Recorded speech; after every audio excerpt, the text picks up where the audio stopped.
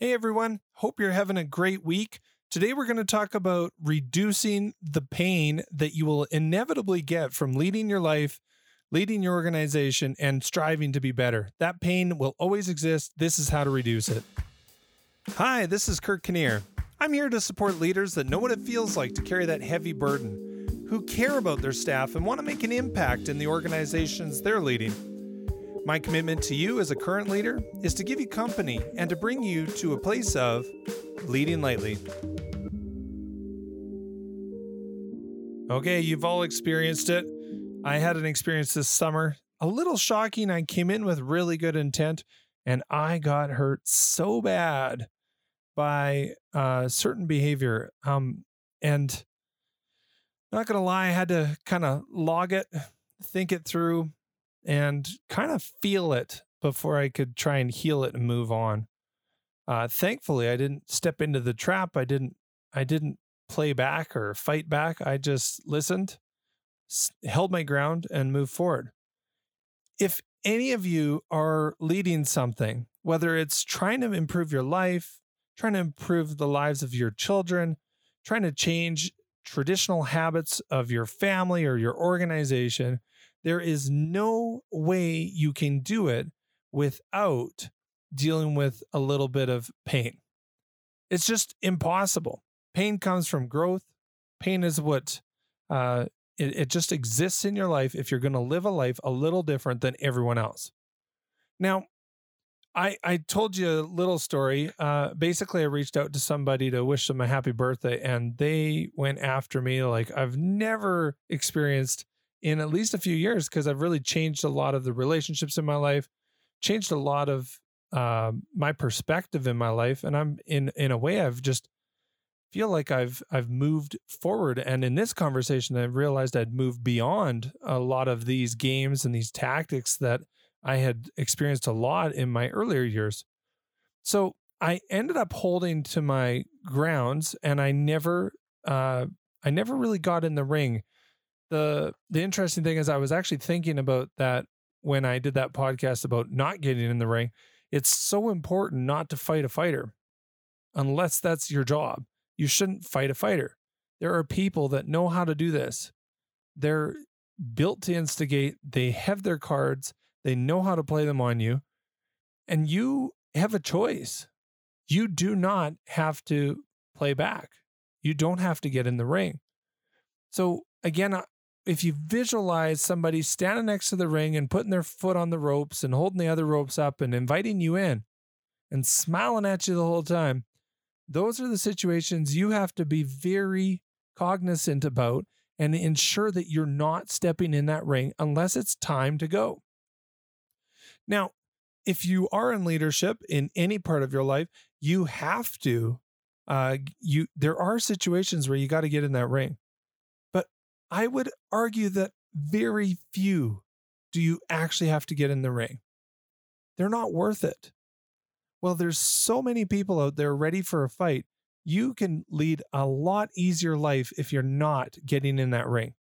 So that's the first piece that's really important to consider, is you have the option, and you have to realize that you have the option. That's where your power comes from, of whether you get into the ring or whether you stay out. Yes, all sorts of stuff will be said about you and probably attempted to be done to you when your back's been turned by individuals who invite you in. However, that's not your responsibility. You're only responsible for what you do. In this situation, I feel like I held my ground for the most part. I didn't play the game, didn't really get in the ring. I just kind of called it for what I saw it, but I never fought back. I just said, that's too bad. You're really doing this. I can't believe it, kind of thing. Now, you have that option. So that's your first one, is, are you going to get in there? The second one is, if you're in a leadership role and you are doing anything related to change, you will take criticism. You will take it from your staff, from any area of your organization, whether it be your employer or your board or whatever it is. You will take some criticism. There is friction by creating change or any form of improvement. There will always be friction. So once you get to the place where you realize that that friction is necessary because you're moving things forward, the next step is incredibly important, and that is validating those friction points. I often say in most organizations, there are people that are used to walking around with a megaphone and telling everybody everything, and they feel like it's their right to have an opinion, even if they have no experience, they have no results, they have all of these indicators that they don't know what they're talking about. They walk around with a megaphone and tell everybody that whatever you are doing is wrong. You will hear these comments all the time. And if you are a part of social media, you will hear them even more. What social media has done in some cases is it's given people that don't have a valid expertise in a topic a voice. If they can get enough followers, that voice will grow, even if they've never done it. I've seen this in all sorts of industries as well. I'm sure you have as well. People that don't even do it will tell you how it needs to be done. Now, here's the trick to avoid so much of the pain. It's taken me forever to learn it. And if you learn it way faster than me, your life will be so much better. But what this trick is you have to validate the opinions that are attacking you. Instead of focusing on what is being said about you, focus on who is saying it. Instead of focusing on what is being said about you, focus on who is saying it. What I'm talking about is validating the opinions that you are hearing. If it's the same person that complains about absolutely everything you do, no matter what you do, it doesn't matter. Let it go. In that situation, it's a water off the duck's back. Don't worry about it. Let it roll off. Don't own it, because it's an unvalidated attack of your leadership or your a decision you're making to try and move things forward. That's your job, to move things forward. So these attacks will come. But if they come from someone who has A, never done it,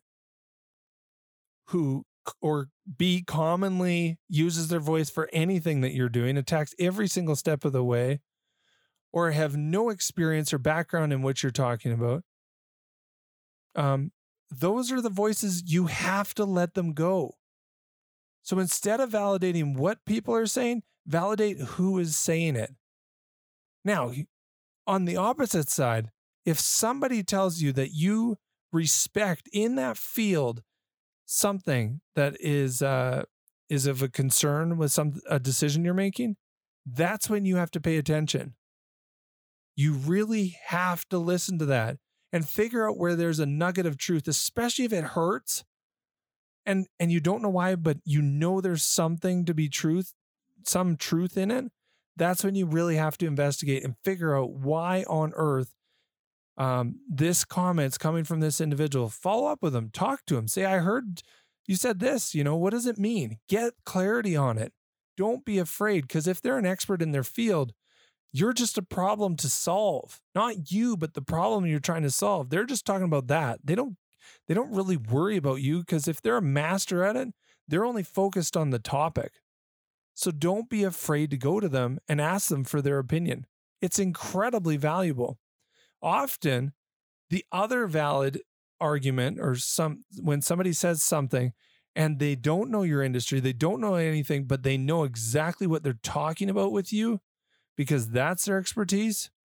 If they're a field expert on something and they step into your industry and tell you something, but it's related to their field, that's when you also got to listen.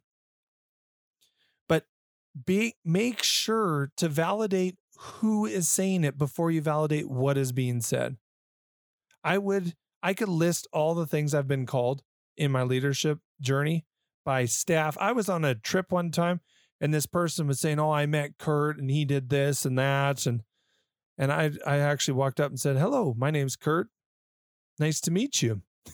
And I'd never met this person before, and they were smashing me on this trip over a decision that I'd made that ended up actually growing the organization, which was kind of funny, but nobody will really see that. I just walked up and said it. This is the things you have to consider in your role as a leader.